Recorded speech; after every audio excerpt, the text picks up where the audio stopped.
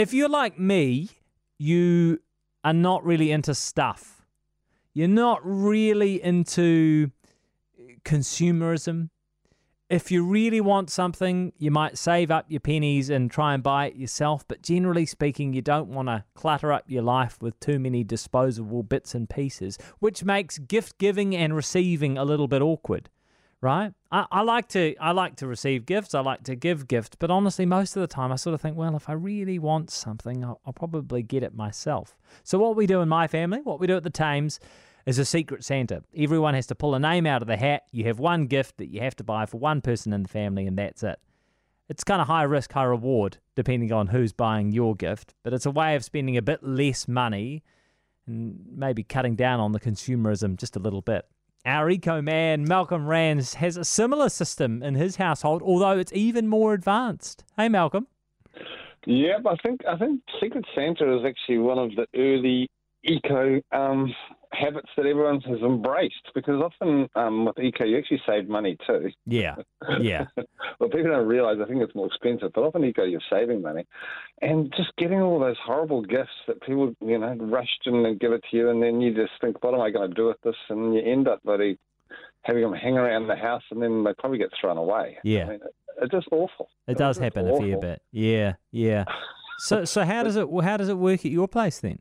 Okay, well, we started out just doing it randomly and choosing the youngest member in the family had to just go and grab a random present and give it to someone. So it was real. And then we've moved on to what your family's done, which everyone was given someone to choose for, which is probably the better way. Yeah. But now we've moved on to Pirate Santa. Oh, okay. Pirate Santa. So how does Pirate Santa work? It is such fun. People are getting quite addicted to it, actually. So everyone at the beginning is given a number, there's, right. And say there's 24 of us, Yeah. But someone gets one, someone gets whatever, and the number 24 is actually the golden number, because right. the last person in this game has the most options, and it's pretty amazing. I see. So then what happens is everyone puts the presents in the middle of the room, and number one chooses from this pile. Opens it. Yeah. Everyone gets to see it, and then places this present in front of themselves. Okay? Right. Number two comes along. Now, they have a choice of opening a present they don't know what it is, or taking number one's present off them. Being a pirate. Okay. So they open their present before they decide if they want to steal. No. They have to steal before they open. Okay. Okay. That's tough. So you go with the, right. You can, it's a two in the hand versus one in the hand versus two in the bush situation. Exactly. Yeah. So then by the time you get to number three, they can take a present which they love that number one or number two's got, or choose a new present. So say they take number two's present, then number two has got the option of getting a new present or taking number one's present. Yeah, and so they only get to say right up to number 11. It's just getting quite incredible. Well, if you've got 24, geez, Malcolm, you'll be still going on halfway through Boxing Day, won't you? Yeah, but people are loving it. People are teasing each other and laughing. And I've actually, and the rule is in any round, if a present has been stolen, it can't be stolen again. Right. In each round. In each round. Okay, yeah, right. The next time you can come back. And I've actually had, with me and my brother, the same present going back and forth about 6 times with great glee each time. Yeah. That's a really good idea. Okay, and so by the time you get to, say, person 24, they've got a choice of everything. They can choose from everything. Everything's already been unwrapped. They can make a choice. Except for one. No, there's one. Except for one. Sorry. Yeah. There's one not that, but they've got and then what they take can never be taken off them because it's the last round. Yeah, right. I see. Oh, what a great idea. But the person 23 could have got the best thing, but then 24 takes it off them. Yeah. In the next round. So that's why number 24 is the or the last number is the number to go for. So does it what sort of things do you put in the Pirate Santa? Right. Well, so that's normal. We're just going normal, although we do which is quite normal, a monetary amount. You're not allowed to buy above a certain amount. So we've always done that. So, but there are different themes you can use, and I'm not saying my family does this, but from research, you don't have to just do a money amount. You can actually do a theme, and some of the themes that you can do is that exactly what you're talking about.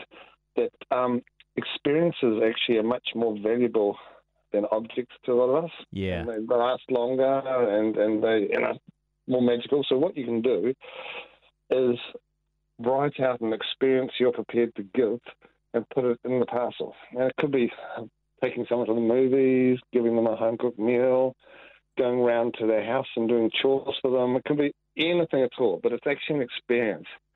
But then you still go back into the Secret Santa. You don't know what's going to happen. And so instead of getting objects, you're actually getting little gifts of experiences from the Secret Santa. That's a good idea. That's a really good idea. What about like foods? Do you do that sort of thing? Yeah. Food is a great one, and if you're not choosing people in that one, if you're not being given a name, you be careful, because these days you're going to probably have to make your food vegan and gluten-free just in case. Yeah, true. but the other thing, though, is that the container the food is in can be part of the present too. Oh, yeah. So that can make it even more special. Another idea is you make the Secret Santa gift ridiculously cheap, like say only about $2. Right. But at the same time, you have to make it quite magical in some way.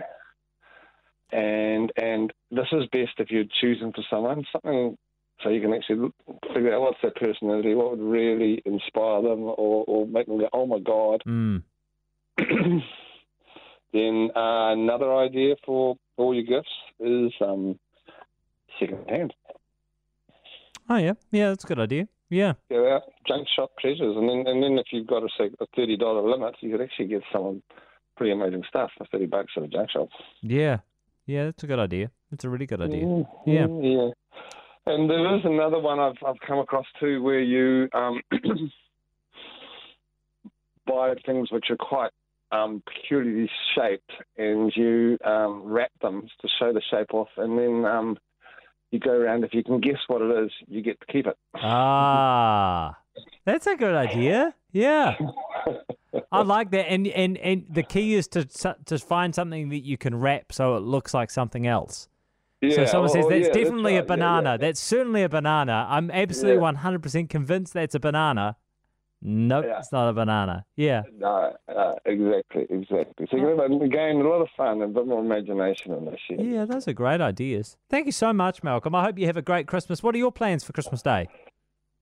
Look, tell you actually, COVID and us living in Northland, and it's a little bit confusing at the moment, which family should come and who shouldn't. It's actually going to be a very confusing. We haven't figured out our family Christmas yet. So Right.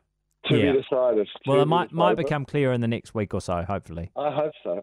Yeah. But it will definitely be back up in Matapori Bay in beautiful Northland, and so probably will be a bit of eating on the beach at some stage as well. Oh, very good. I wouldn't expect anything less. Thank you so much.